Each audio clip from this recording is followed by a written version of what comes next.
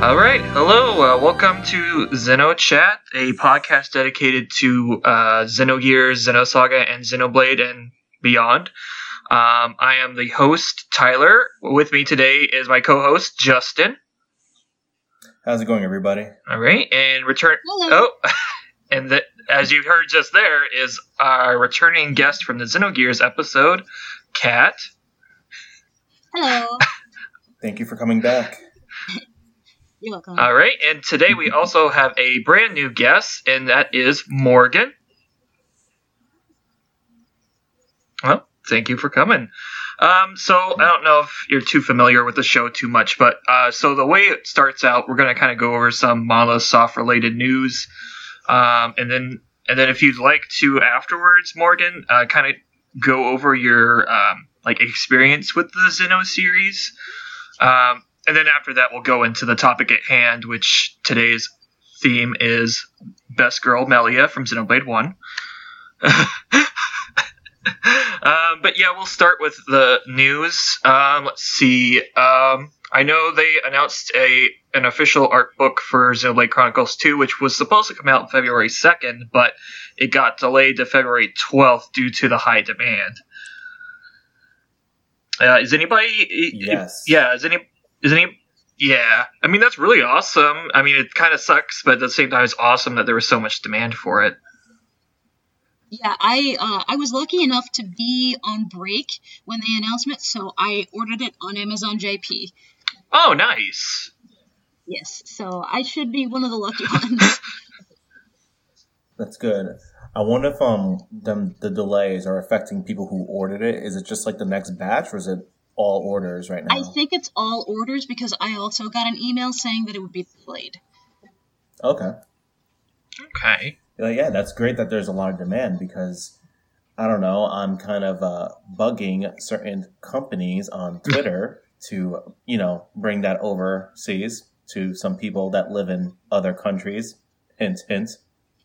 Have you gotten any response so far aside from Dark Horse?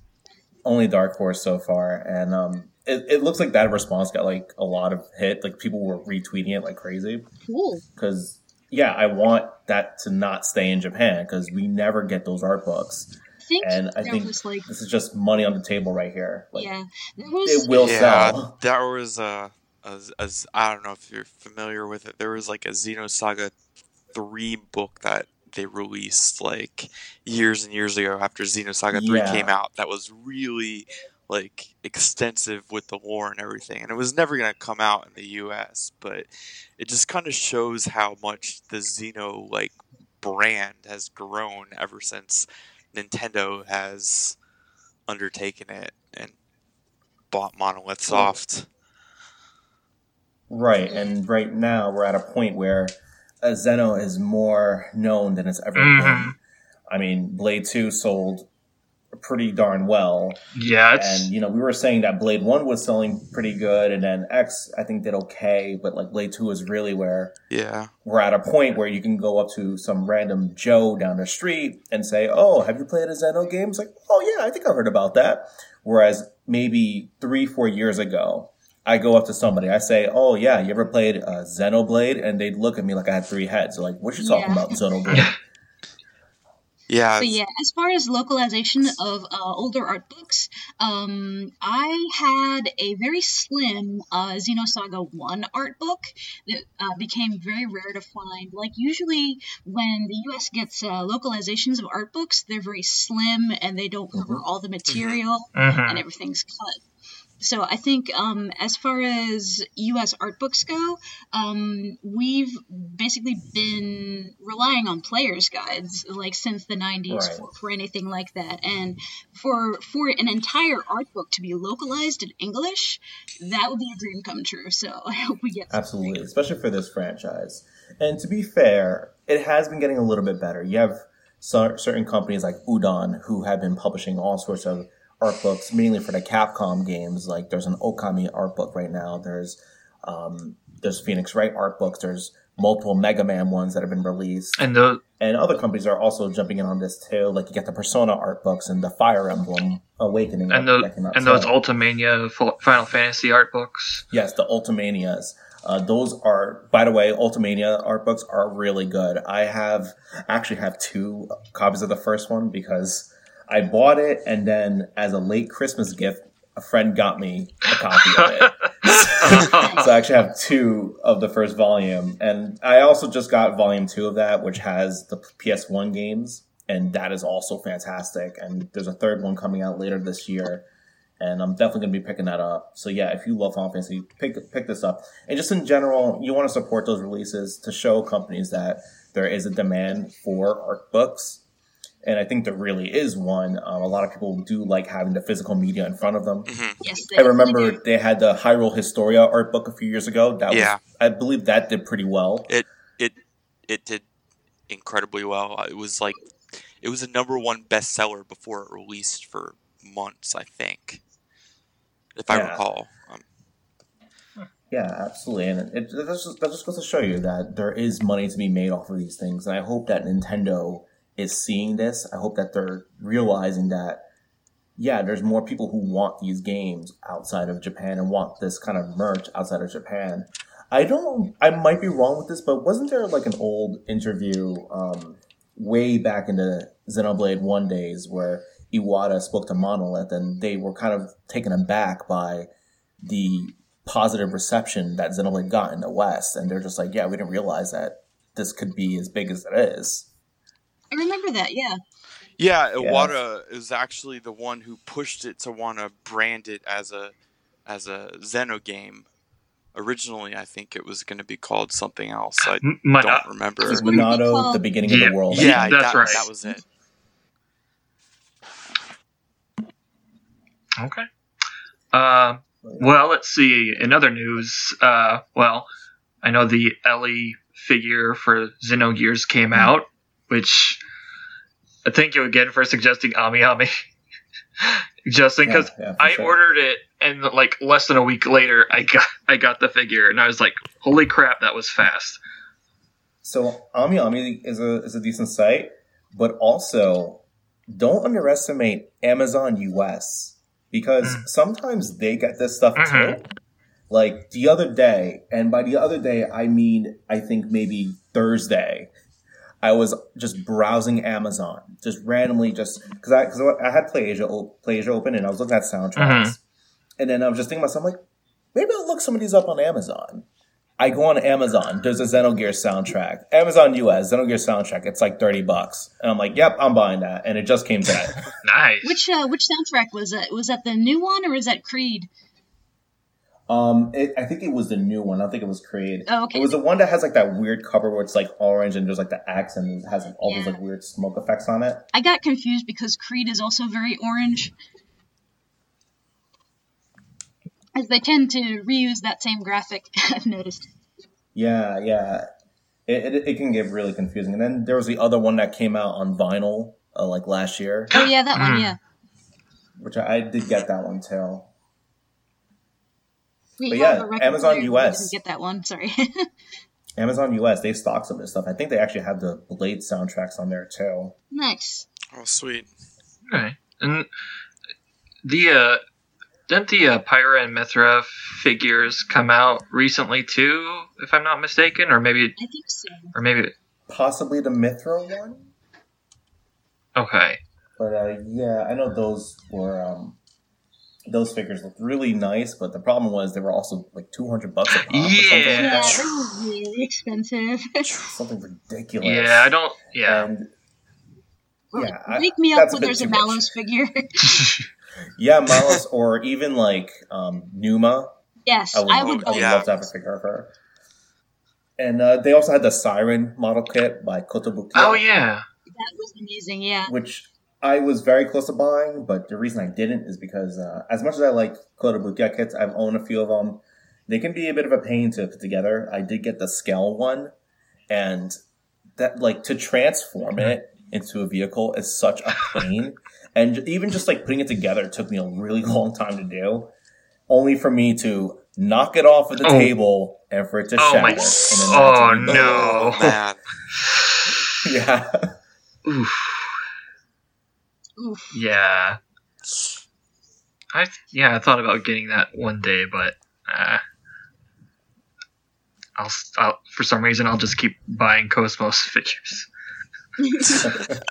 Which nothing wrong with that. Yeah. Though I'm still wondering when they'll release like pictures of the Cosmos RE2 figurine. Yeah. They've been really quiet about that. I just want there to be a male character figure from Xeno besides Shulk. Oh, we got. I agree. I mean, we got Faye now. Yes, that's true. And he's pretty awesome, even though I've broken his legs like 2 times now. No. My figure's been at home because we changed our desk situation to an open floor, or rather an open office floor plan, and I hate it a lot. And I don't have private cube space anymore. I have much less space. I can't put up posters, so I'm very sad about it. So my Faye is still in his coffin at home. Okay. Oh, is there any other news that anyone can think of? No, I can't think of off the top of my head now. There was a story about, and it might have been, it just included physical copies, but I remember I covered it, that Xenoblade 2 surpassed 200,000 units sold in Japan and sold 65,000, around 65,000 units, just below 65,000 units in 2018. And so I think they ranked... Wow. I forget what their ranking was for the year in software, but it was just outside the top 50, I think. Which that would put it. So it was placed right below, I think, Dragon Ball FighterZ for the Switch, and it was just above. Wow. I forget what game, but it was pretty impressive for a game that's been out for well over a year now. So that would actually put it close to the 2 million mark, would it? Because that's what I would think. I remember it was at around 1.2 by January or February 2018. Oh yeah, So if it's last year when Nintendo had their quarterly briefing, they released their sales numbers. I think it was around 1.4 million or 1.5.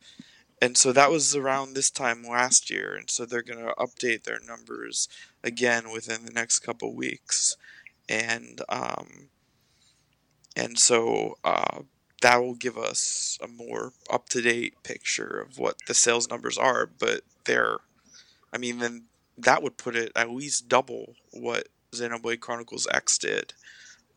It's the first Xenoblade game that's really had a chance to do really well worldwide in terms of sales with its release, because Xenoblade 1 had a very limited release in the West and wasn't even supposed to be released in the West.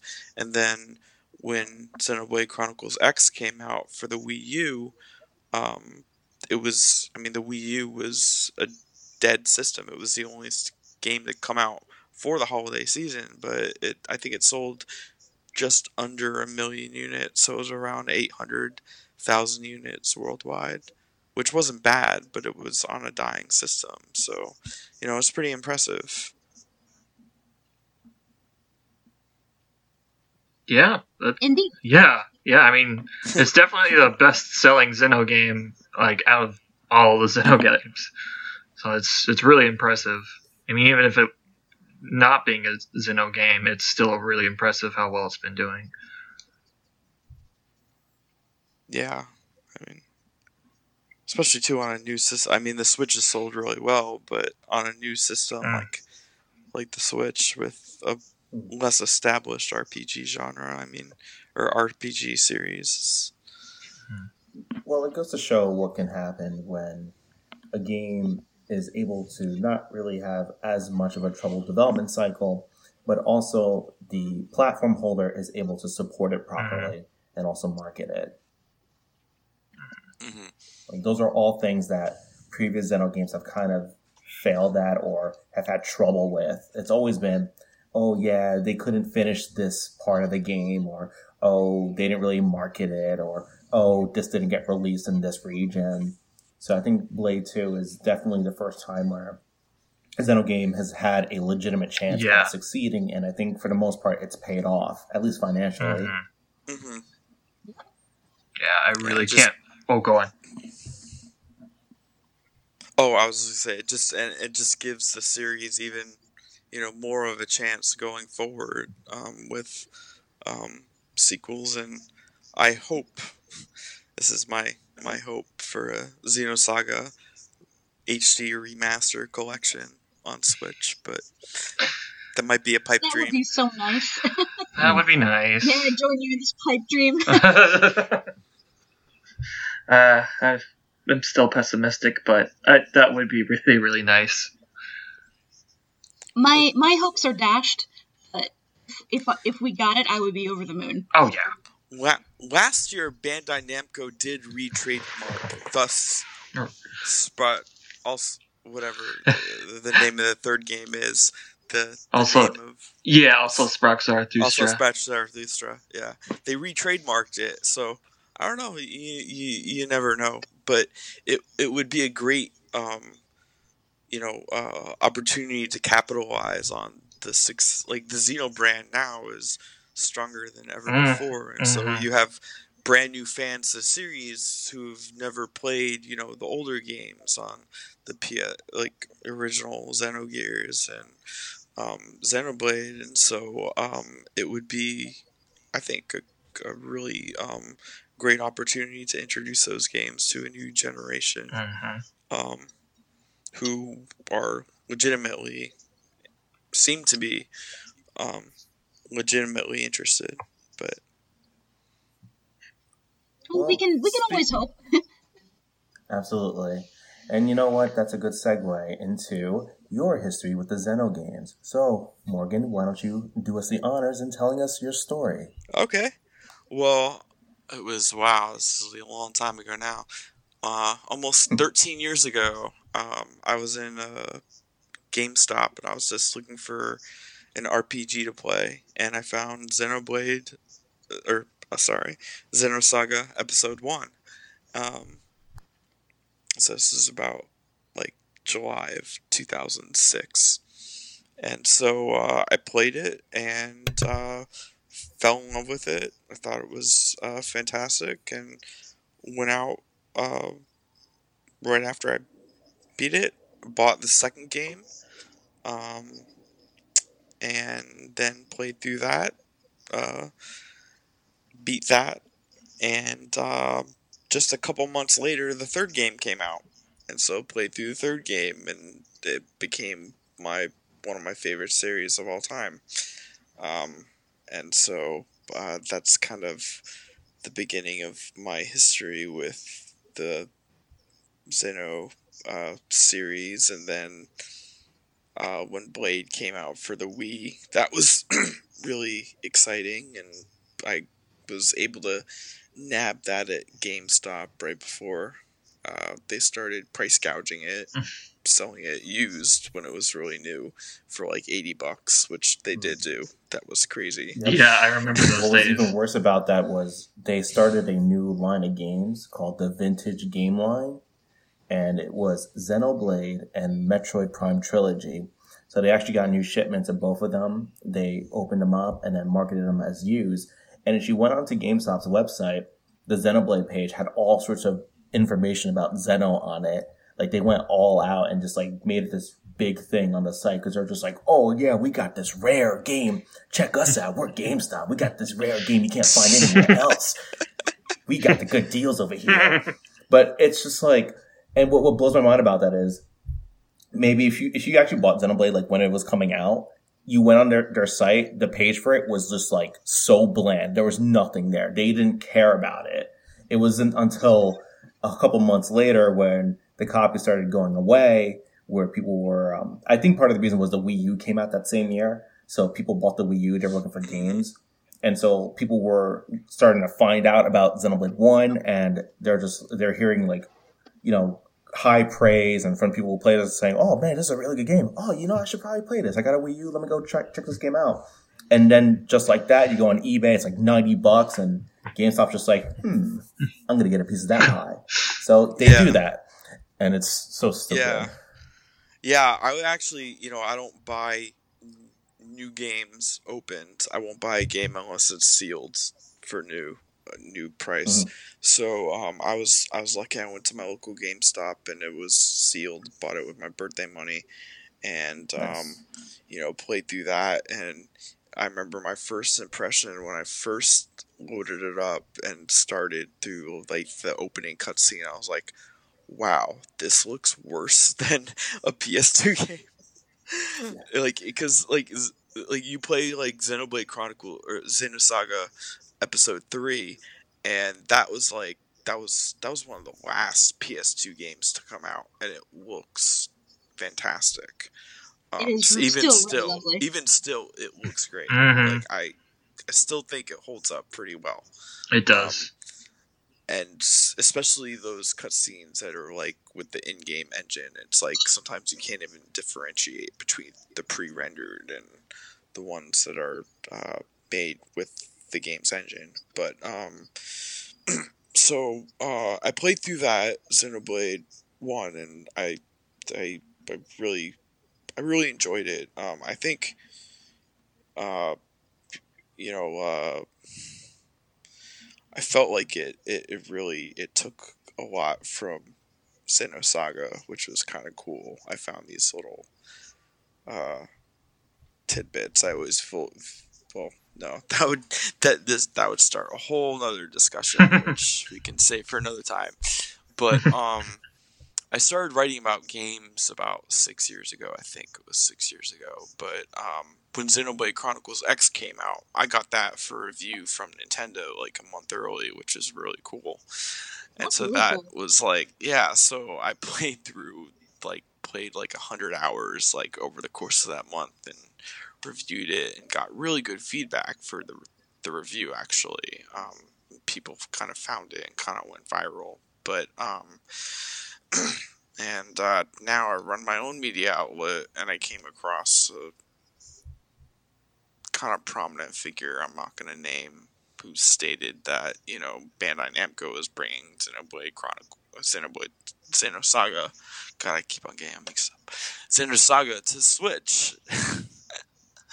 And so I reported on that rumor that Xenosaga was coming, the HD remaster, the trilogy was coming to Switch, and it blew my site up, and that was interesting. And then the guy got really mad because it was on an alleged Patreon only podcast. Whatever, I think that's really stupid. But yeah, the rumor though reached so far that one of the main producers at Bandai Namco, who works on Tekken, actually like commented on it. You guys probably know. Yeah, Harada. Yeah, he actually commented on the rumor. He's like, I have no comment, which just kind of, but I run a lot of Xeno content on my site, but that's kind of my history with the series, and kind of really Xenosaga especially is one of my favorite series next to The Legend of Zelda. And it was really kind of deeply personal to me. So, Xeno games I think are fantastic, and I love Takahashi, and I'm so glad that he got like another chance after, Xenosaga didn't really sell and things weren't looking so great for Monolith Soft, and then Nintendo swoops in, buys them, and we're here, which is the best position the kind of overarching series of games has ever been in. So that's my my history with kind of the series, how I was introduced to it. And yeah, I'm really kind of a student of philosophy, religion, all this kind of stuff. And so I find that's especially why Xenosaga for me is so I don't know, all the games really, but Xenosaga in particular is really resonates so much, and the way they're able to kind of the way it intertwines with all the various themes and whatnot. I don't know. So. Okay. And what was your opinion on Xenoblade Chronicles 2? Oh, that's I liked it a lot. I loved it. There are some things, like, my only complaint was probably sometimes, like, Rex was just, like, so, like, overly, like, optimistic, which is one thing I love about his character, but also, like, one thing that kind of annoys me, like, when he says, like, Malos, like, the architect, like, asks him, like, what are you gonna do, like, if you, like, beat him? And he's like, I punch him and then go have a drink with him. And it's just like, what? He's, like, killed all these people. Why? Yeah, that seemed a little forced to me too, honestly. But I really liked 2. I think that they did a really good job. I know initially when it was shown off, a lot of people were, like, fans of the first game were kind of a little put off by the anime style, the art style. Oh yeah. And I don't get why, to be honest. But I think it looks great. Yeah, it does. And, I guess I would consider myself one of those Xenoblade fans if I had to put a label. I saw the anime art style, and my thought was, oh my goodness, they're actually making the characters a lot more expressive this time. This is awesome.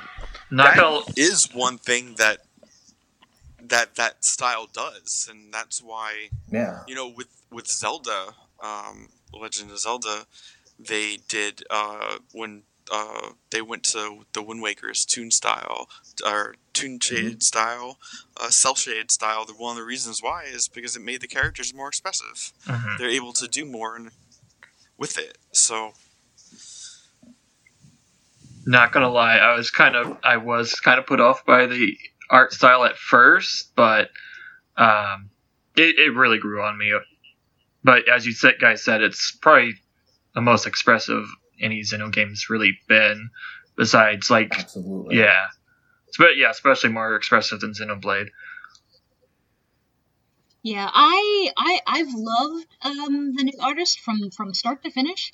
The concept art looks great and the models look great, which they've had trouble with lately, especially with Xenoblade X. So I was really excited to see, like, anime style models that looked great in 3D.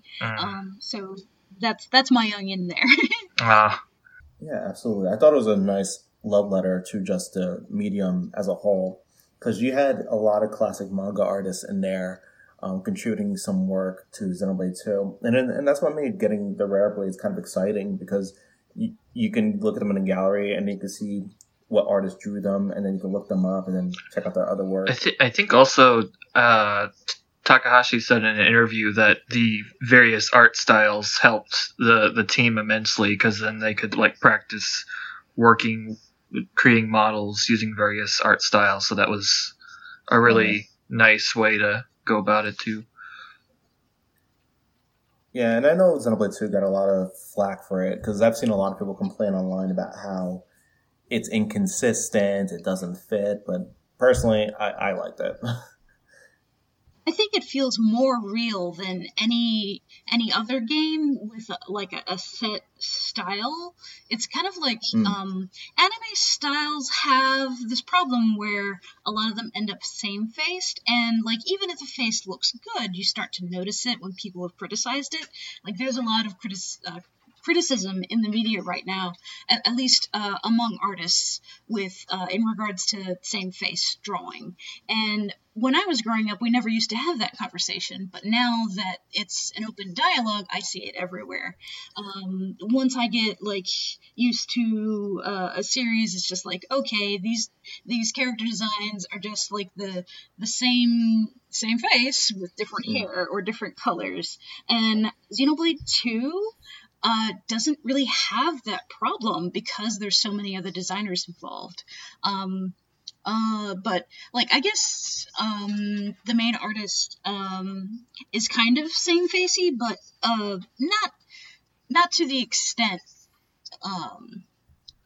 that other anime stuff has been. Like certain artists don't know how to draw like older people, and it's pretty plain that Saito, I think his name, he doesn't delve into that a whole lot. And like these games, like a well-rounded game has characters of every age, and like getting the extra artists really padded that out, I think.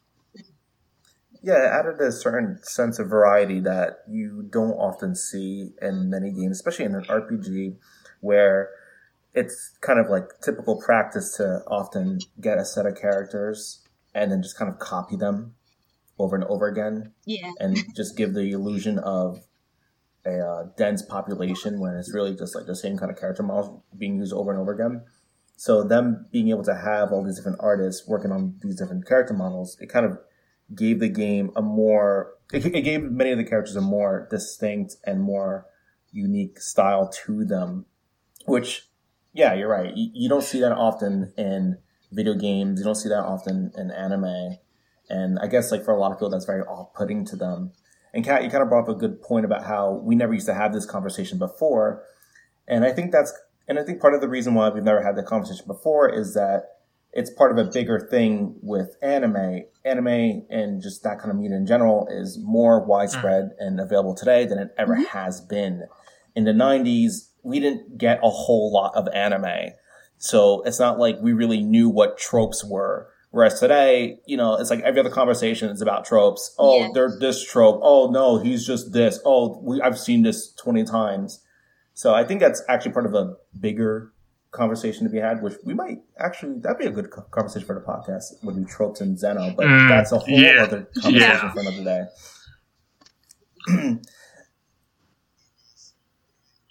Huh? Oh no. What happened?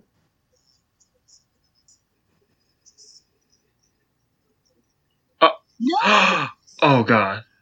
Oh, you know what? Maybe there's a limit since you're using your phone. Oh crap. Oh shoot. Damn. It's okay. Did it? It's all right. So it's okay. Did it save any of that, or maybe boot it up again and see if it retained anything? Yeah.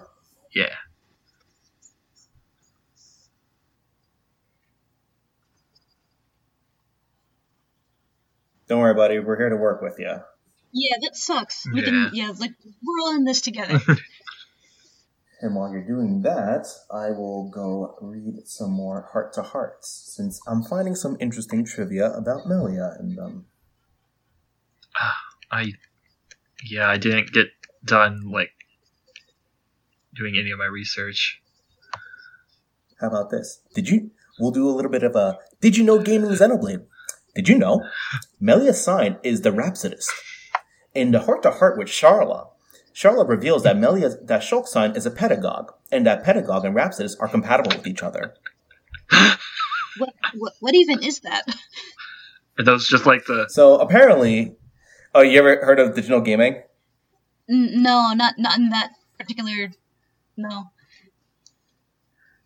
So it's just they're this channel, and they have all sorts of like videos for random games, and it always starts with this guy who just goes, "Did you know?" And then he just like says random trivia about games. Wow. Oh yeah, those Did You Know Gaming? Yeah, I really like those. Oh, They're all on Twitter all the time. So I do know that one. All right.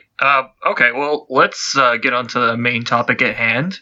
Today's topic, we're talking about a character from Xenoblade Chronicles 1, and that is Melia Antiqua. Yes. Queen. Best girl. Yes. Empress Melia. Oh, probably the most tragic character in that game. Yeah. She is. She really is. I mean, gosh, she lost. She lost a lot of people. A lot of people. There's a joke that her main theme should be the song "While I Think," which, for those of you who don't remember what song "While I Think" is, it's that really depressing song that plays whenever like someone dies or something really horrible happens. Oh, jeez. I'll put that as the ending theme of the episode. Except no one's gonna die. And then to top it all off, the guy that she likes, his kind of dead girlfriend, comes back to life. Yeah. Yeah. And so she's kind of graceful about it and just kind of lets go, which is... Yeah, it's very different because not a lot of girls are like that. And it really speaks to her character. Melia, you know what?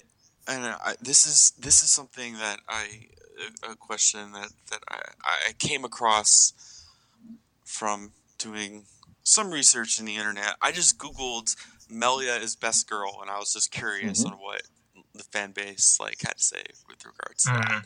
And I saw someone posted that they thought that a lot of fans who were loved Melia had, once Xenoblade Chronicles 2 came out, kind of shifted to being fans of Nia, that now Nia is best girl. Yes, because that's the joke, actually. Because they both kind of do that, kind of just accept that it's unrequited and kind of bow out. But what are your thoughts with regards to that? I think it's really on the mark. Gray-haired Eponine, pretty much. If you guys are familiar with Les Mis at all. Crickets, okay, that's right. No, sorry. Eponine is a character in the book and the musical Les Miserables, and her thing is that she is in love with this guy who is in love with this other girl, and her thing is that she sort of lives in her head. She has a whole song where she's pretending that she's with this guy that will never love her. And as soon as I saw, when I was playing Xenoblade 1 for the first time, I saw this sort of start to happen to Melia, and I was like, oh no! No! Because I kind of remember being that girl a little bit in high school, and it wasn't fun. Right. Now, here's the thing with Melia, and I guess if I was to say, this is what kind of sets her apart from Nia, is that Melia, one of her biggest flaws as a character is that she isn't really great at expressing herself. In a very similar way to how Shulk has a lot of trouble expressing himself. And I think that that's kind of one of the things that connects them. And when they speak to each other, they can instantly relate to each other in that sense.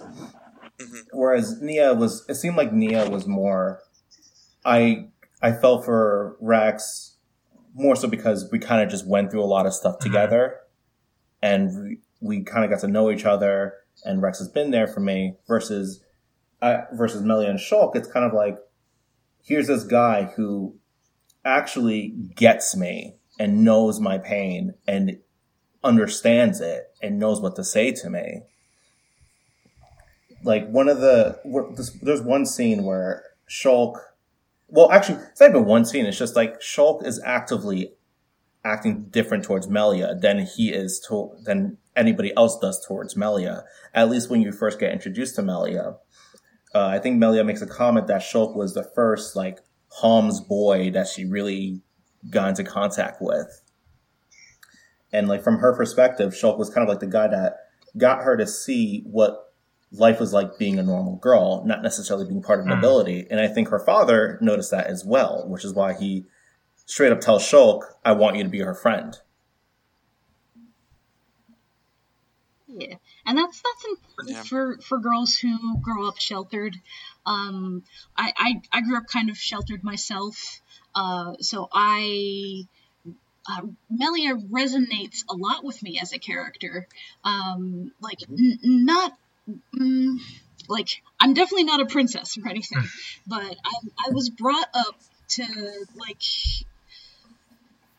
To the side of other people. I was taught that other people were not going to treat me well, so I had a lot of like barriers between myself and other people as I was growing up. I was afraid to approach new people, and like it was really hard for me to make friends. So seeing a female character in a video game, usually other game characters, women in games are usually made for a customer. Usually they're not like, unless it's like a trope or a dating sim where they want to build all these personalities to appeal to whoever's playing the dating game, Melia's particular personality is left out of larger games like this, and like seeing somebody who's in her own head, most of her dialogue is in thought bubbles, like along the lines with Squall Leonhardt from Final Fantasy VIII. There really hasn't been a female character in a JRPG quite like Melia. I agree. And I think that also makes Melia a little bit more realistic. That whole idea of having to put your feelings aside for a lot of the game to try and face the bigger picture, which she does on various occasions in both main cutscenes and also side cutscenes. That creates a character that you don't see often, and one that I actually can relate to Melia a lot as well with that whole concept of, you know, you have these feelings for someone and you're not quite sure how to put it in words. And Shulk is kind of a similar thing I said before, and I find Shulk really relatable for that too. But yeah, I always liked that Melia, she's constantly at odds with herself in various ways. She's a half Homs, half High Entia. And there's a part of her that wants to be a normal person, but then there's that part of her that she knows she is next in line to lead the High Entians. She has trouble making friends. She says in one Heart to Heart, I believe, where the group that was sent to protect her since she was a kid, they were the only friends that she really had. And those people, they die when they first met Melia because they were killed off by a High Entia. Well, not High Entia. They were killed off by a Telethia. I mean, I'm not wrong. But, yeah. but if you notice that whenever she refers to those people, she often uses their names. Whereas the other High Entians, they kind of just like, oh yeah, your bodyguards. Yeah, no big deal. Don't worry about them. But Melia's like, no, I'm going to call them by their names. She even says that when she returns back to the capital about going to their families. But then the Emperor's like, no, you don't have to do that. Mm-hmm. Yeah. And if you also notice that when, at least for the first like half of the game, when she was referring to, you know, her parents, she often corrects herself. Because again, she wants to like kind of break away from this fate of hers that's kind of set in stone. Saurian, I think, was her father's name. Yep. Yes. He wants her to be the successor, and she wants to do it, you know, partially because like, hey, she loves her father, but at the same time, she also wants to learn what life is like outside of royalty. She wants to be treated like normal because she knows that there's a lot of people in her society that hate her for being a half-blood. I mean, that's why she even has to wear a mask to... That's exactly. And And just to further drive that point home, they go as far as to make a duplicate of her, like a fake Melia, just so that she can go ahead and be with Shulk. Because what's interesting about that is, what's interesting about Melia is, and how the High Entia see her, is that the only people that truly kind of looked out for her personal interests are her father and her brother. They seem to be doing everything in their power to help Melia find what she wants, despite the fact that she has this fate, which is why they went with that like body double of hers. It's kind of like Queen Amidala in Star Wars too. Yeah. Yeah. The thing I really like about Melia is, she doesn't fit in with the High Entia. She doesn't fit in, with the Holmes, because she's, being half of each, she doesn't really fit in with either group. And so Shulk and his group, that's the first time that, she's ever given like a place to belong, because, right. She feels like completely out of place, Absolutely. For her entire life. And so, I find her, to be extremely relatable and just realistic, because a lot of people, feel like that. Like, they just feel like they don't fit in, and especially, growing up for me, that's one of the reasons why Melia resonated so strongly with me, and, her character isn't dependent on her relationship with Shulk. Like, I was really rooting for her, but like her relationship with Shulk, whether or not she has a romantic relationship with him or not, that didn't define her character. There's so much more. She's such a strong character, and strongly written character, and I find that's very rare in JRPGs. I agree 100%. And I think the game also plays with the player's expectations with this a little bit, because as I was rewatching the cutscenes for this, I noticed something. When Shulk rescues Melia in the tomb, when she's going through that trial, Fiora's theme plays during that. Like that little sappy violin song that played at the very beginning when Shulk's with Fiora, that actually plays when he's rescuing Melia. I think I didn't. And I thought that was kind of... So it's almost as if the game is kind of setting that up as well, especially with the king saying what he was saying, Saurian. And also, there's this one particular line that I think is, quite frankly, one of the most depressing lines in the entire game. It's as when Shulk was leaving, is it Alcohol? Is that the name of the place? Alchemoth. When Shulk is leaving that, after, all said and done, her and Shulk kind of have this awkward conversation, oh, I'll see you later. And Melia's like, oh, I'll wait for you right here. You better come back. But right after she says that, you see her head tilt downwards, which she does this multiple times. And Charla notices. And what's kind of funny is that after Charla notices, she literally face palms. And then she literally face palms and then goes back and calls Melia out on it. And I wrote this down. She face palms, she calls Melia out on it, and Melia's all like, no, Shulk and I, we're not like this. And then she says this line, which I think is one of the most depressing lines in the entire game. Charla says, yeah, but remember, the longer he's away, the more chance his feelings for you will fade. Why are you still here? Listen, I'll keep an eye on Shulk for you. Whatever can you mean? Well, it's a risky strategy, letting Shulk go off and just hoping he'll come back to you. Shulk and I are merely... Yeah, but remember, the longer he's away, the more chance his feelings for you will fade. But... Once we find this Fiora, I will personally whisk him back here in a heartbeat. Don't give up. I appreciate it. Great. Don't worry, Melia. I'm on your side. Ooh, ouch.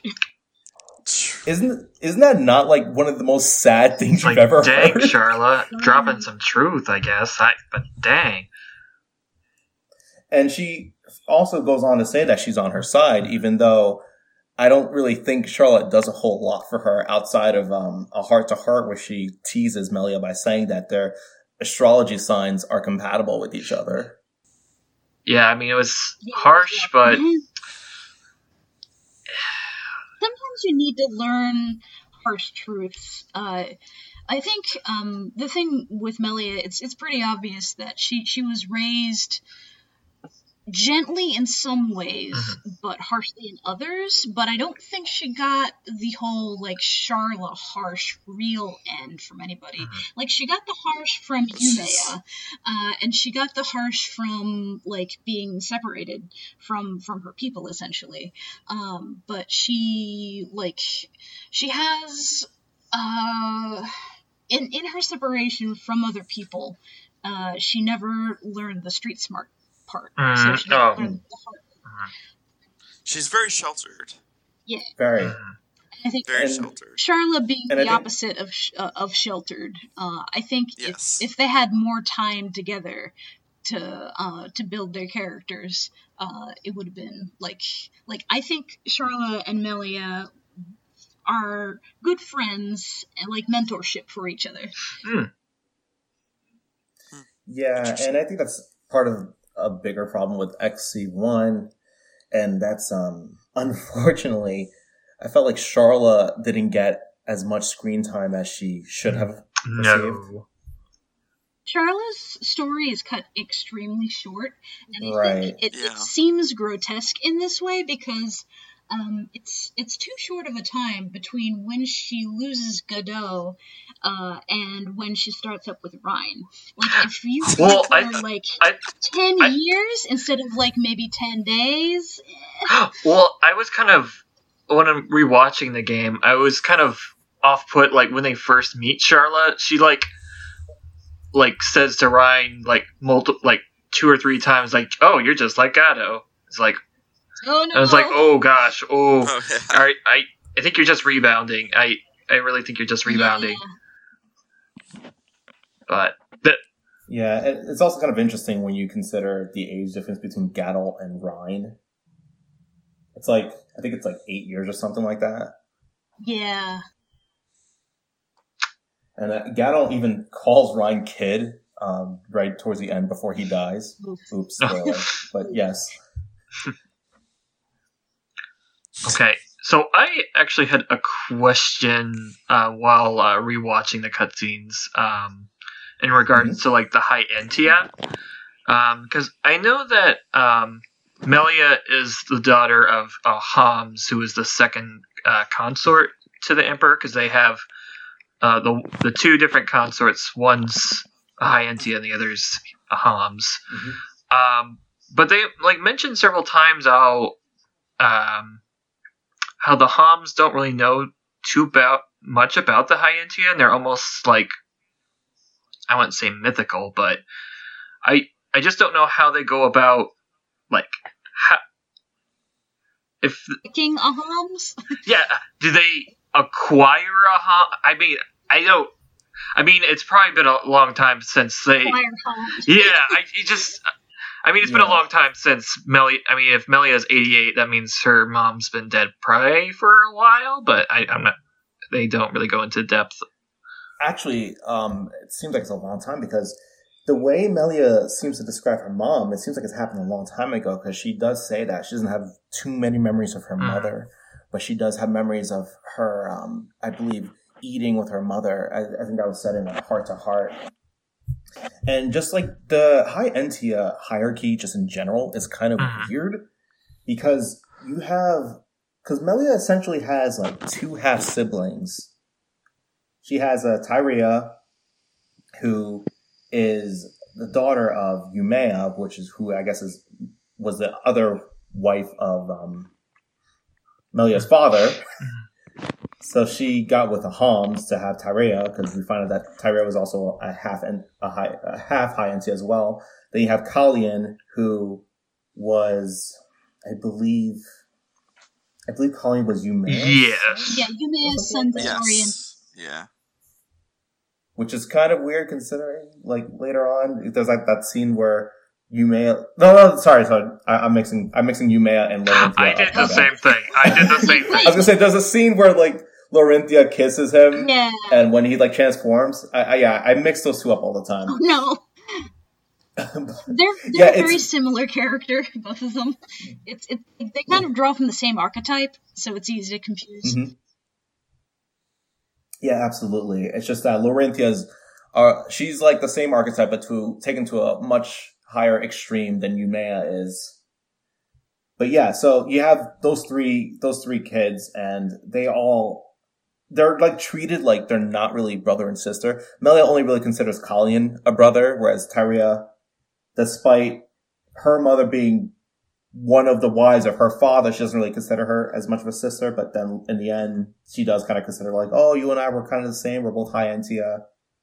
But that doesn't happen until much later in the game, and I guess like that plot point isn't as important. I guess the only thing that really comes to that was Melia showing her devotion to the High Entia Empire, that she's going to do whatever it takes to rid the world of the Telethas and keep everybody safe, even if it means having to take down her own people, or what used to be her own people.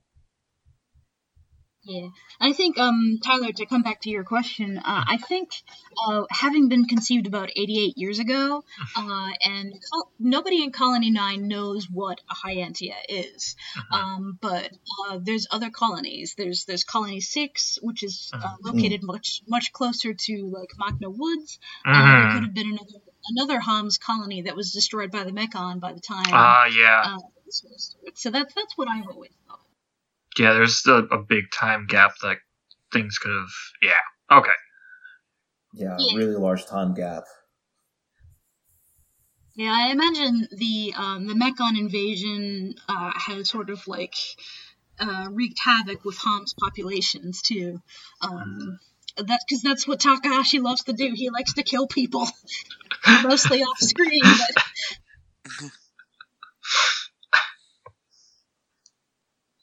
Well, but yeah, I always think that the most fascinating part about Melia is just the way she's learning about the world and learning to trust others, most importantly.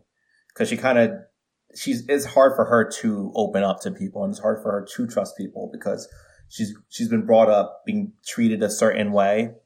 And then Shulk was finally somebody who sees her as an individual.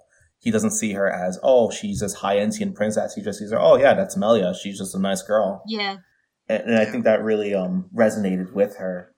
Like, right after Saurian dies, and Shulk pretty much tells her, look, you're Melia Antiqua. You can't let them get away with this. Which the scene with her father dying I thought was a really powerful scene, because, very. Like, she kind of bottled up a lot of her emotions, but then right then and there she was crying, and the Emperor's like, no, don't cry. And she's like, no, let me cry. And I was like, you go, girl. Father.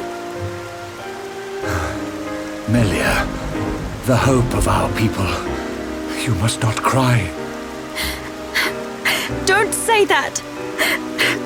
I don't care how improper it is. Let me cry. Melia. Yeah, definitely. Yeah, that whole sequence is one of the best in the game. It's just so many storytelling levels. It's so powerful. Yeah, that's a good one. And there's a similar scene later on, right after you fight Kallian, and that boss can go die off a cliff. Oh my goodness! Ring out. Like. What was that? It's Ring Out. Yeah. That boss was such a pain.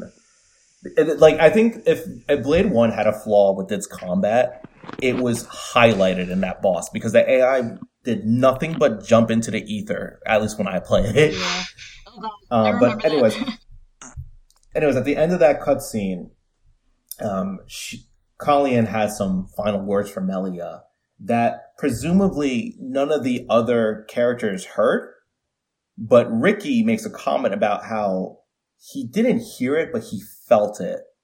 And Melia kind of has this moment where she's just like taken aback and she hugs Ricky. And I think that's another instance of Melia learning that she can rely on her friends and that her friends want to be there for her. Because Ricky's saying, he feels, I think Ricky said like, oh, he feels the old birdie's words or something like that. And Melia just has this moment where she's just like, oh my God, like these people are here for me. They're going to be the people that help me do what I want to do. I liked her relationship with Ricky because it was very wholesome because there are several times because I mean, he's technically, I mean, he is a father. But there are like, I remember there was one time where he like said how like he was proud of her and like, that was just a heartwarming scene. I really like their relationship. Yeah.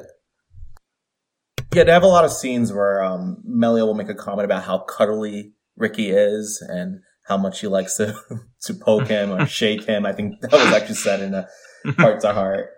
I think that Ricky might actually be one of the characters she's closest with outside of Shulk. Also, Fiora, funny enough, her and Fiora, she learns to really like Fiora. And I think that goes into how interesting the unrequited love is with her because she shouldn't like Fiora. She has these deep feelings for Shulk, and she knows damn well that Shulk has his sights on Fiora more so than he does on Melia. But yet Melia, she should be jealous, and I think it's even hinted that she is jealous in various ways. But she isn't afraid to look at the situation objectively. Like when she first meets Fiora, after Shulk rescues Fiora and, Fiora's back to quote unquote normal, she says, "Is that your childhood friend? Congratulations."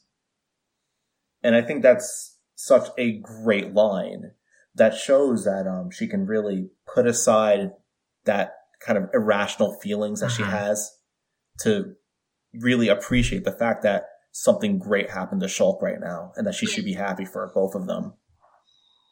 And not many people can do that. Regardless of background. Is this another reason why Melia is best friend? Yes. Yeah, there's so many scenes that are like that with Melia. And like, I played Xenoblade Chronicles 1 at a time where I had a lot of tough things going on for me. And seeing a character like Melia was really motivating to me. Shulk as well. And I love seeing Melia, and I love seeing her take on all these horrible situations and being able to keep face through them. And she keeps on persevering with it. She's a fighter. She's not afraid to put her emotions aside, but not completely ignore them either. Mm-hmm. Yeah. And besides being like the Empress of the High Entia, she's also kind of represents the future of the race itself because of how, I mean, the reason why they have a Homs consort is to try to integrate with the Homs in order to avoid being, turned into Telethia. Yeah. Yeah, the curse. Yeah, I remember when she went into the trial, it said the integration with the Homs was like at 80% or something because, something like that. So she represents a whole lot, even though she didn't fully grasp how important she really was for the future of her race. Also, on a side note, from that same scene, I noticed a block of text that was kind of interesting where they say that 2,512 cycles have passed since the last person to do the trial. Yeah. Wow. So I know that the Xeno games, they kind of have their own concept of time, but I think that's kind of interesting to think about, considering that the High Entias are known to live for a very, very long time. That it's been that long since they've had someone have to do that trial or somebody's been there. I think that's what it's supposed to imply. Yeah. And we're given no real timeline from when Klaus pushed the button until the events of Xenoblade 1 take place. But I think at the very least, if you gauge the Mechon people's ages, their lives are in the 10,000s, and they still don't know what all happened. So that's I'd say at least double or triple that time span.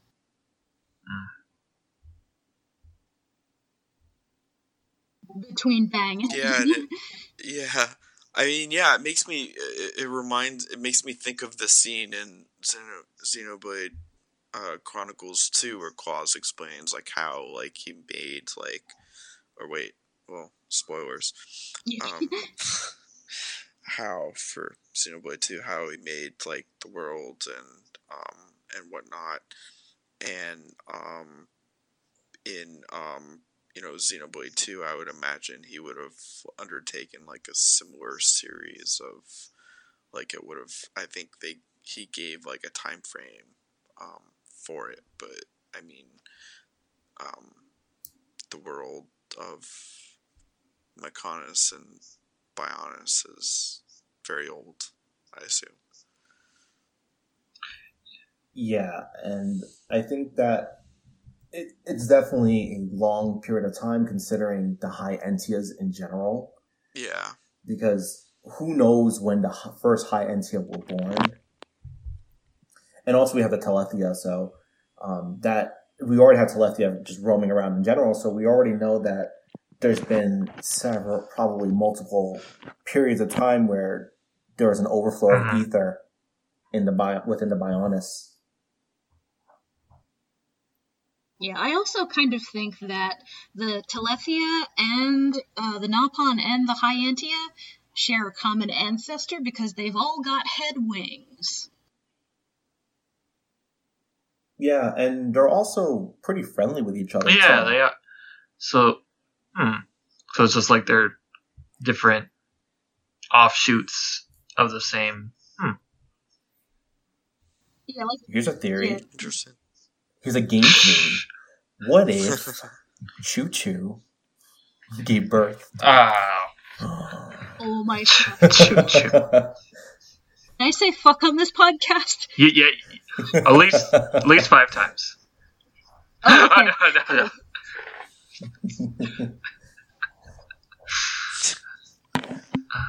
But yeah, I think that is something that might have some weight. The Nopon and the High Entia, they might have some similar origins at the very least, because both of their colonies are really close to each other, and they both seem to be on kind of friendly terms with each other. So I think they have some history for sure. Is the real Xeno mystery that I want? No, it's not. We need answers. Yes. No. But yeah, so what about some other characters we could talk about with Melia, or at least her relationship with other characters? You're completely cut off. I didn't hear what you said. I was saying we should talk about Melia's relationship with other characters. Yes. Because, I mean, obviously you have Shulk, right? There's a lot that you can say about them, which we covered some of that. And then Ricky. And Fiora, about how she should be jealous of Fiora, but she kind of learns to get along with Fiora. And Fiora has that one scene with her where she tells Melia that if something happens to her, she wants Melia to look after Shulk.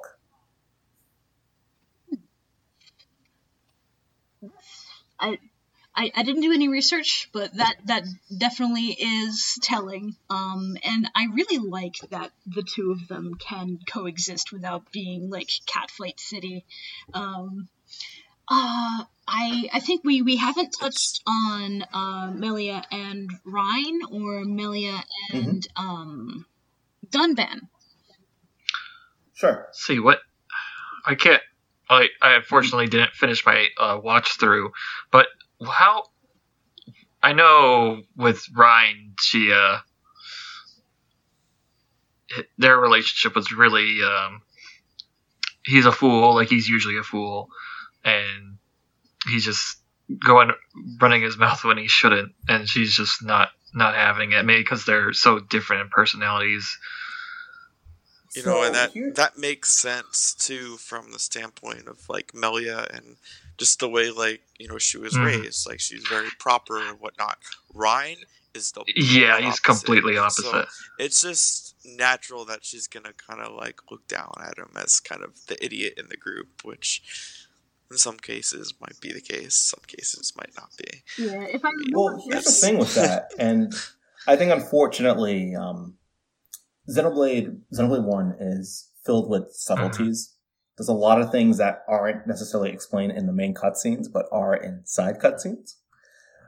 Melia and Ryan's relationship, in some of the heart-to-hearts, it kind of tells a different story, where Melia actually does appreciate Ryan and appreciates the way he is for Shulk. And in some ways, even going as far as to say that Ryan was actually the one who helped cheer her up on various occasions because of the way Ryan is. So it's like, so it's kind of interesting that, you have the cutscenes where she's often like telling Ryan off, but at the same time, in the heart-to-hearts, she shows that she's actually really appreciative of Ryan, and in some cases, even certain dialogue choices, even impressed by some of the things that Ryan does know. And I think, unfortunately, for Ryan, a lot of Ryan's qualities aren't seen till much later. He's kind of just like the goofball, and that's kind of how the game portrays him for a large amount of it. But he does have some dependable qualities, and again, those aren't seen till much later. And I guess like another thing that I don't like about Xenoblade 1 is that many of the heart-to-hearts aren't available for the longest time. Yeah. There's so many that I still haven't come to. Exactly. Because it's really difficult. And the messed up part is that some of those heart-to-hearts have like some really, really good lore information in there. There's character development in there that you wouldn't have otherwise seen. And I think this is part of it. Like there's this whole like dynamic between her and Ryan.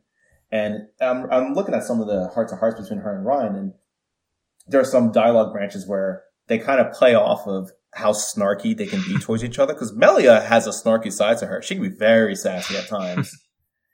And Ryan can also be the same way. And it's interesting how I think they can kind of connect to each other on that level as well. Yeah, I think it's really important, like for I think Melia and Ryan's story. When I think of it, it makes me think of how important it is to diversify your company. Like if you're reserved and you only surround yourself with reserved people, you don't really grow. But if you branch out and like reach out to people, even though you're not like them, then it really helps you progress as a person because you get that different perspective. And I think that is a very like meta Xeno series thing. And that's what I think one of the strongest aspects of Xenoblade 1 compared to all the other Xeno games is the group dynamics of the cast of characters you play as.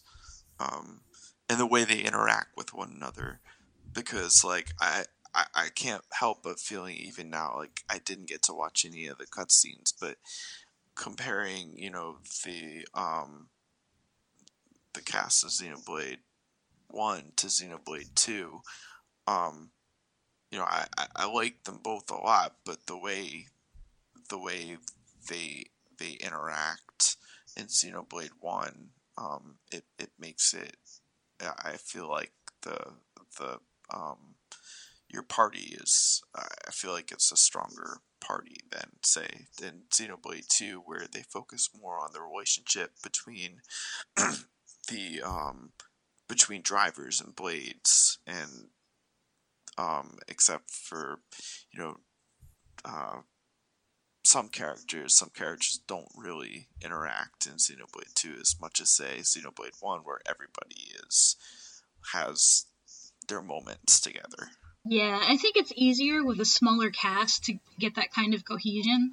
With Xenoblade 2 is a much bigger cast, even though there are only like 5 drivers. They've got like hundreds of blades and like at least 20 voiced ones, so that falls apart a lot easier than just 7. Yeah, no. But yeah, good point. So I can't really remember too much, but how would you kind of describe the relationship between Melia and Dunban? Again, kind of like with Reyn, I think that the heart-to-hearts explore that a lot more, because Dunban does actually open up to Melia quite a bit, and he tells her about his story with Mumkar. And Melia kind of learns to empathize with Dunban and understand why Dunban is kind of the way he is. Because Dunban, I think, is an interesting character in himself. He should probably get his own episode. Yeah. I actually really like Dunban. And, yeah, so Dunban has always been kind of like the voice of reason, but he has a side of him that is really just almost as irrational as Reyn at times. He's just a hothead. He even says it too, that he used to be a hothead. He used to not really think and just kind of slash first, think second. Yeah, because I remember him saying that when he was talking to Shulk about like he was saying how he would want Shulk to be with Fiora over Reyn because Reyn was too much like him when he was younger. Yep. Yikes. Oh, also, tidbit about Dunban. This year is the lunar year of the boar, and I think in Japanese, instead of the beast, Dunban is called the boar. So there's a lot of fan art of Dunban for the Lunar New Year this year because of that. Oh yeah, I think didn't Sorya Saga draw something or yeah. Yep. That's cool. Yeah. I personally, my cat. Oh, yep. Okay. All right. So when it comes to I don't like to do a whole lot of shipping these days, but I think when I was first into Xenoblade while I was playing it, I liked Melia the most, and I empathized with Dunban the most. So I like to sort of in my head pair them a little bit. That was actually a very popular pairing at the time, and it's been sort of counter-argumented as pairing spares, which that's also a valid argument. But I also I like my pretty things. I like to have my pretty things. I need to go back and watch the cutscenes before I talk more about this because I just want to make sure that I'm not running off of old feelings for this as I progress back into this into talking about this. But I love Dunban. I love Melia. And actually, one thing that Dunban does do for Melia, again, this is in a heart-to-heart. In one of the heart-to-heart branches, I think this is the good branch, Dunban calls Melia out on her being very reserved. He says that you only seem to truly be yourself when you're around Riki and Shulk, and that he kind of wants to see her open up to the rest of them. To which Melia says, yeah, you know what? You are right, and I appreciate you being blunt with me. And that she wants to open up more to everybody else. And I think that's something interesting because it shows that Dunban, despite how blunt and how rash he can be, he really can be kind of like a father figure to the whole team, or an older brother figure. Just he can watch everybody, he can watch over everyone and just be there for them. And I think that's kind of how Melia sees Dunban, as just this protector, this person that she can count on to protect her, and not just protect her, but protect everybody else as well. Yeah, gosh, this is why I really like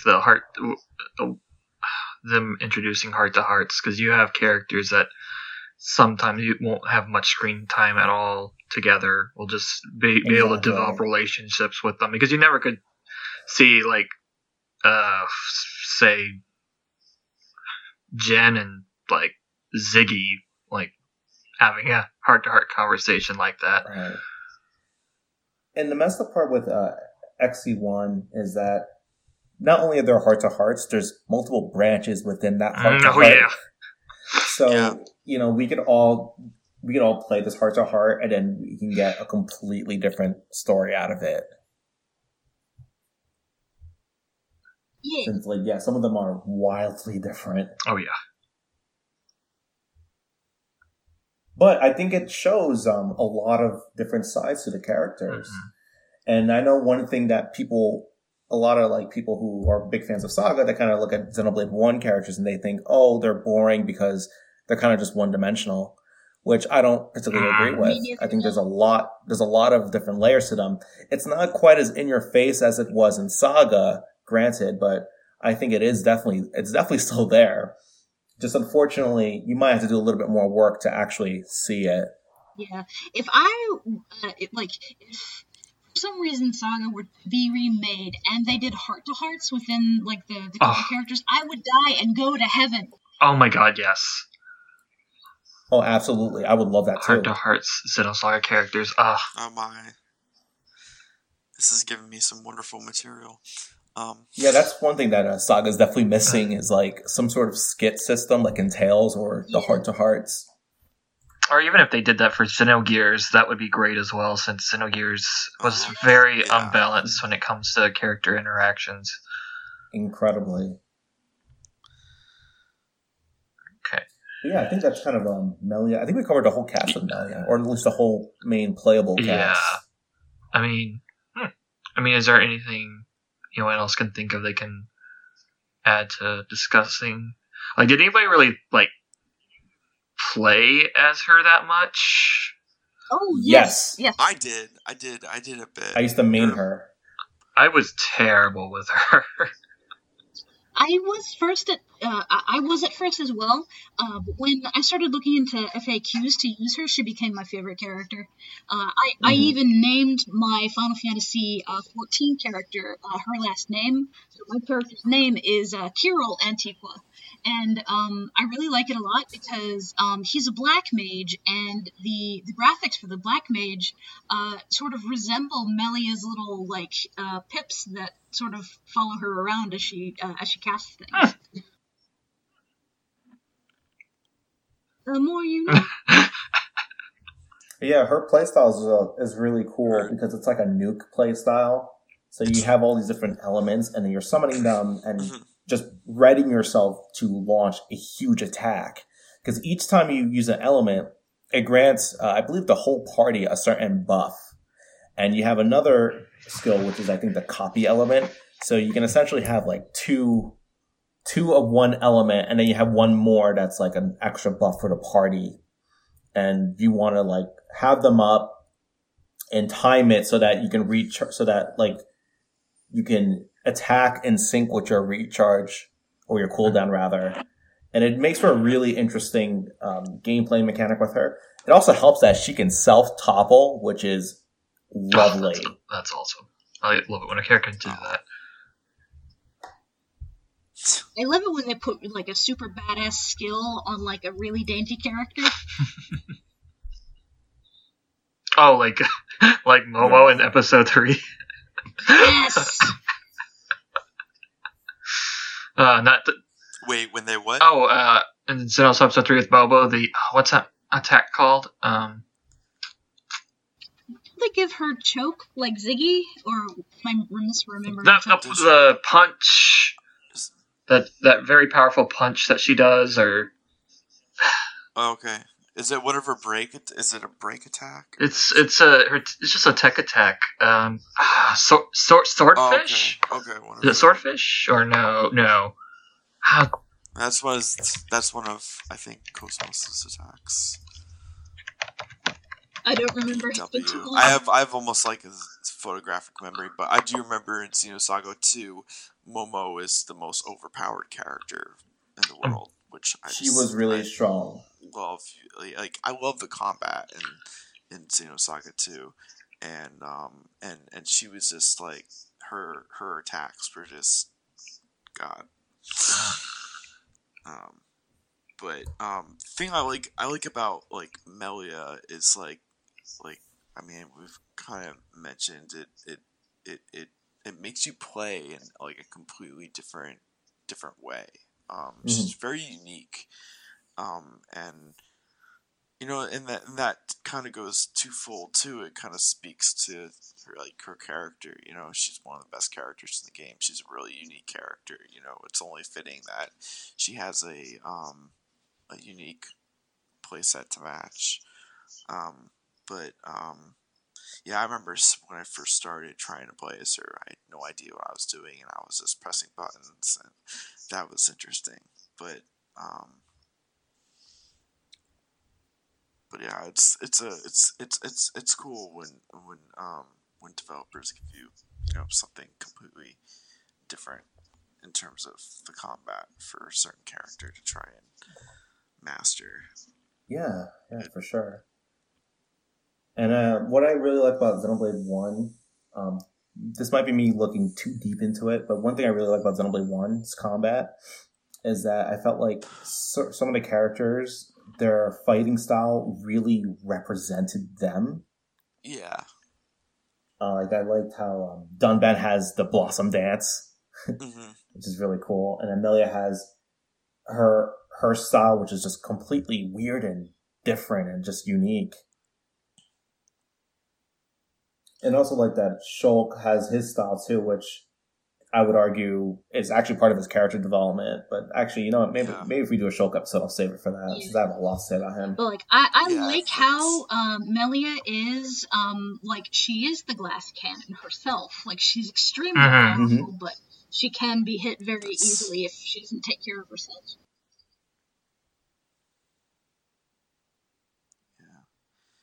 Yeah, and Ryan's attacks fit him kind of perfectly as well, being such like head on.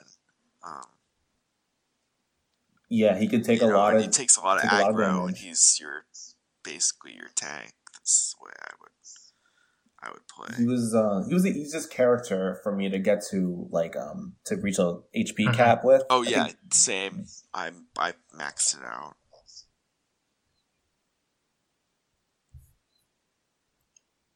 Yeah, actually, did any of you ever see the hidden scene with Melia and Shulk? Like after when Shulk is unconscious, and he's in the Machina village. I don't recall that. No. I've read about it, but I can't remember.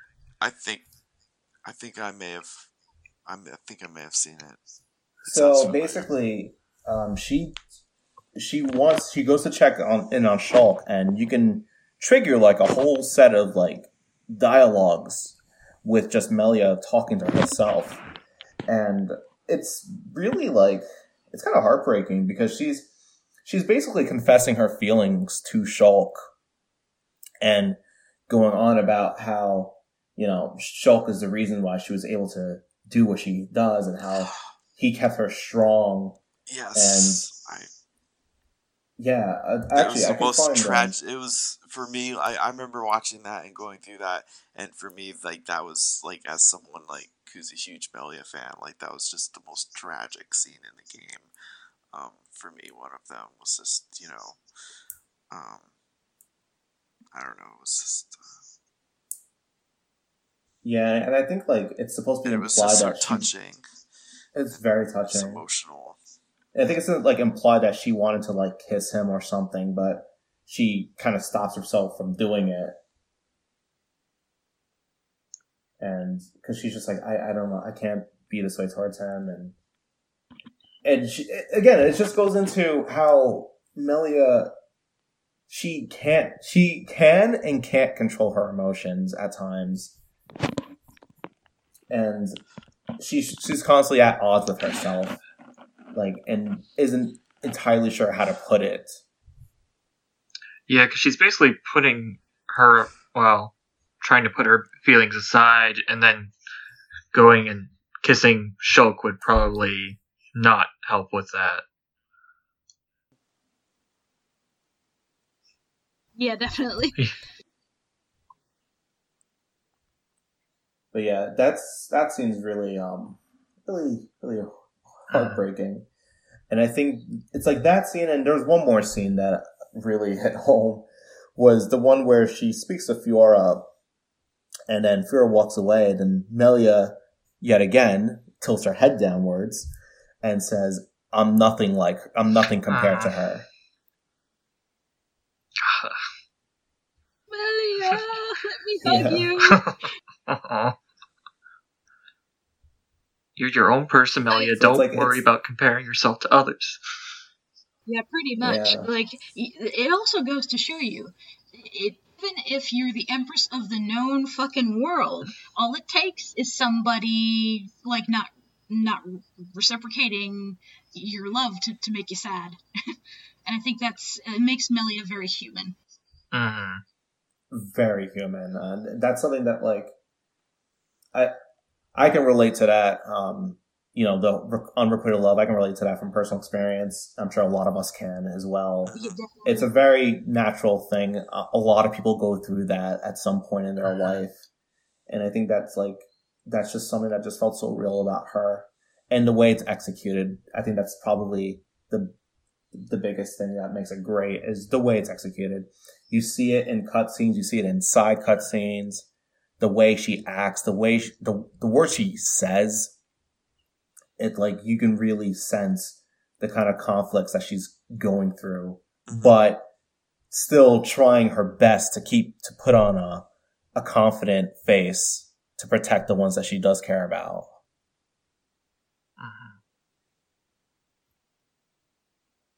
So all in all, she's an admirable character. I think that's the best way to put it. Yeah, she's definitely one of the strongest characters of Xenoblade Chronicles 1. I have a trouble thinking of anybody that I know who doesn't like Melia. Like, even people I know don't like Xenoblade 1 like Melia.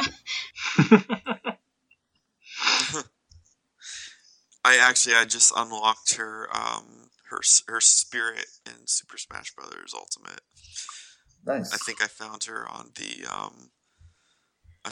like the spirit board, and I was like, oh snap, I need to get this, and made sure to do that because you have like 5 minutes and then it switches to a different card. Did anybody play as or use Melia in their party for the final boss fight? No, I don't remember. Yeah. So I wanted to, but the reason I didn't was because I thought it would fit better if my party was Shulk, Reyn, and Fiora. You know what? I was gonna say the same thing. I can't remember who was in my party, but I know Sharla probably was, because I love having Sharla's healing abilities. Like, because I need to have Reyn as like my tank, and I had his HP. I was on my first playthrough. God, this was 6 years ago when I beat it, because I played it and took a break and then picked it up again and really got into it. And I was like, okay, I'm finishing this game. And it took me like almost 100 hours on the initial playthrough. And actually, that's what it's been for me on all 3 of the Xenoblade games. Been about 100 hours for the initial, when I initially beat so each game is a 100 hours minimum. The main quest. Yeah. Minimum. Yeah, that's key. That's very key. I don't have them in front of me, but my logs are. I've probably spent 300 hours on the original. I think I have 400 clocked on my X save file, and I have about.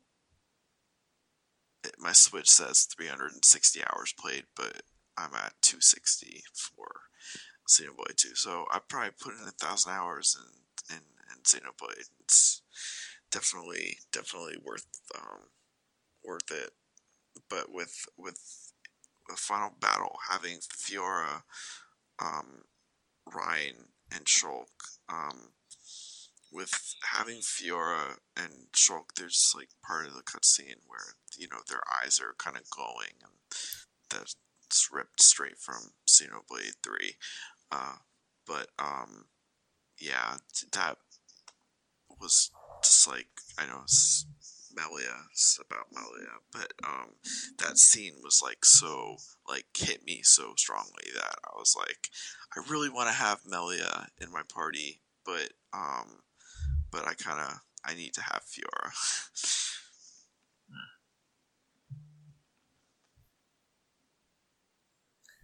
Yeah.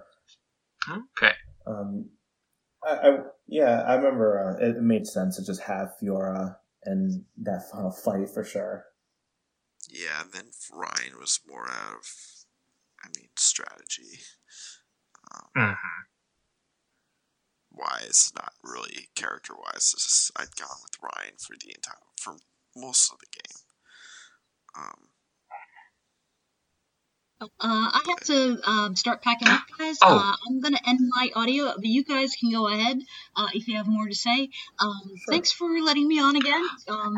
No problem. Is best. Yeah. Mm-hmm. Actually, there's probably one more thing I want to bring up real quick about Melia, and that's that her voice actress. First of all, she did a fantastic job. Second of all, have any of you watched Doctor Who? Because I believe her name is Jenna Coleman, and then she did Clara in the Doctor Who series. Wait, I haven't seen. Clara was a voice actress for the Yep. English version of Melia. Holy shit! Now I need to. I've seen. I'm sorry, the first couple but episodes. Clara is my favorite Doctor Who companion, probably.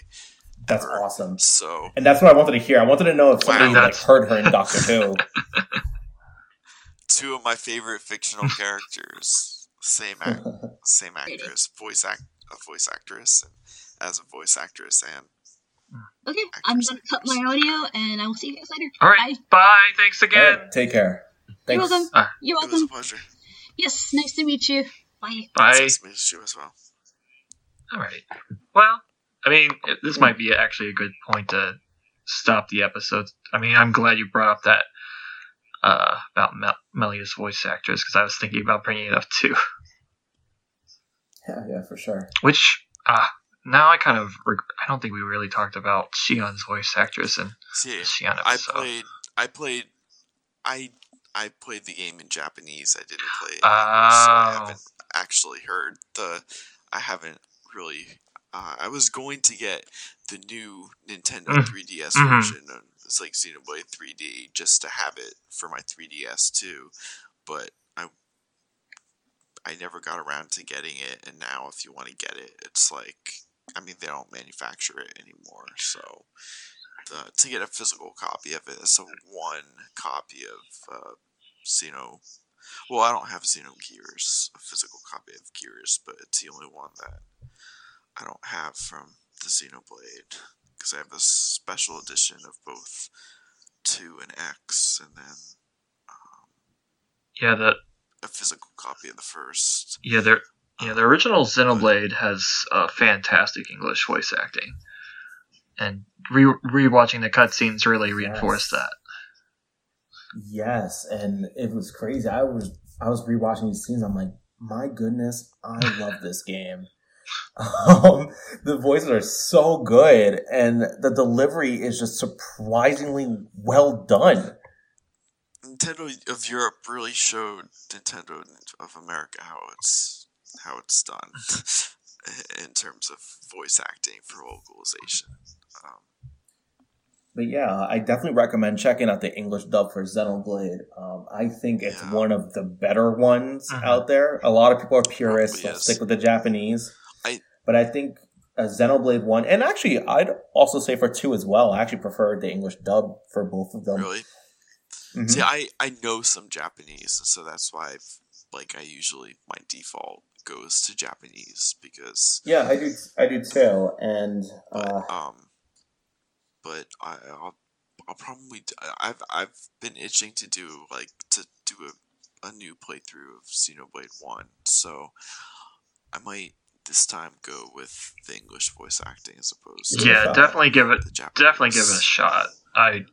For a new playthrough. Mm-hmm. All right, so I think we'll just wrap the episode up here since Kat left. So, but at the end of the episode, we kind of go around, and if there's anything we want to plug or anything, we can do that. Kat left, but she is a really great artist. I've known her since I've known her for probably over a decade now, because we went to the same Xeno forums. She runs the Xeno forum, Xeno Underground. So if anybody wanted to ever check out Xeno Underground, it has a bunch of artwork and projects containing various Xeno games. I would highly recommend that.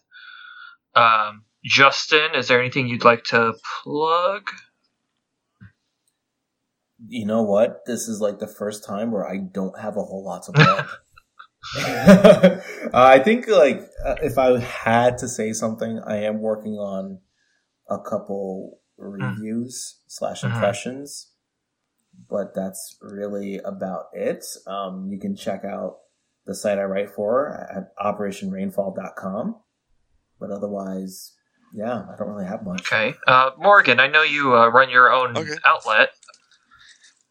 Yeah, I run VGCultureHQ.com. It's called VG Culture HQ, and right now I'm actually working on I just got a review copy for Steins Gate Elite, which is pretty awesome. So I'll probably have a review up of that by the end of the week, and I think I'm going to start by tomorrow, have a piece on just like an initial impressions, and then I might have I've been thinking of some Xeno editorials to do, so I'll look out for that. And you can find me on Twitter. I'm Guy WA Zelda Tattoo, so at Guy. It's abbreviated for Guy with the Zelda tattoo because I have a Legend of Zelda tattoo. Oh my gosh! And I want to get a Zohar tattoo on my forearm. So maybe I'll be Guy with the Xeno tattoo next. Yes, join the club. Yeah, because me and because I work with RPG Fan, and I know someone else there that also has a Zohar tattoo. So we're like Club Zohar. I met someone with RPG Fan, I think, at Anime Expo. I think. Okay. So yeah, I guess I work with RPG Fan. I write news articles, which I tend to hog all the Xenoblade ones that come up, but unless someone wrestles it away from me.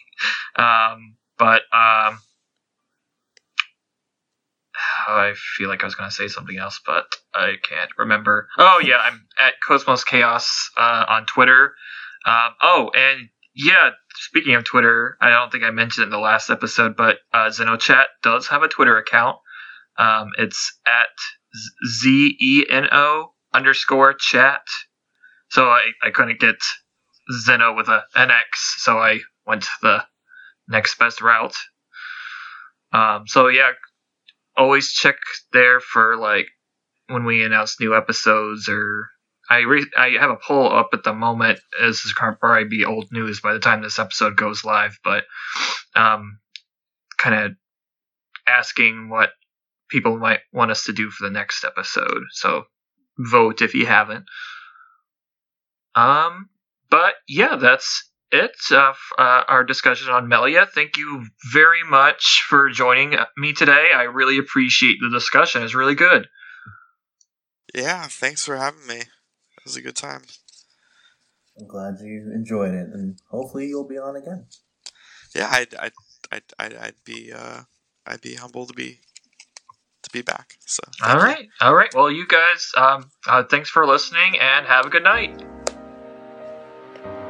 Take care, everyone.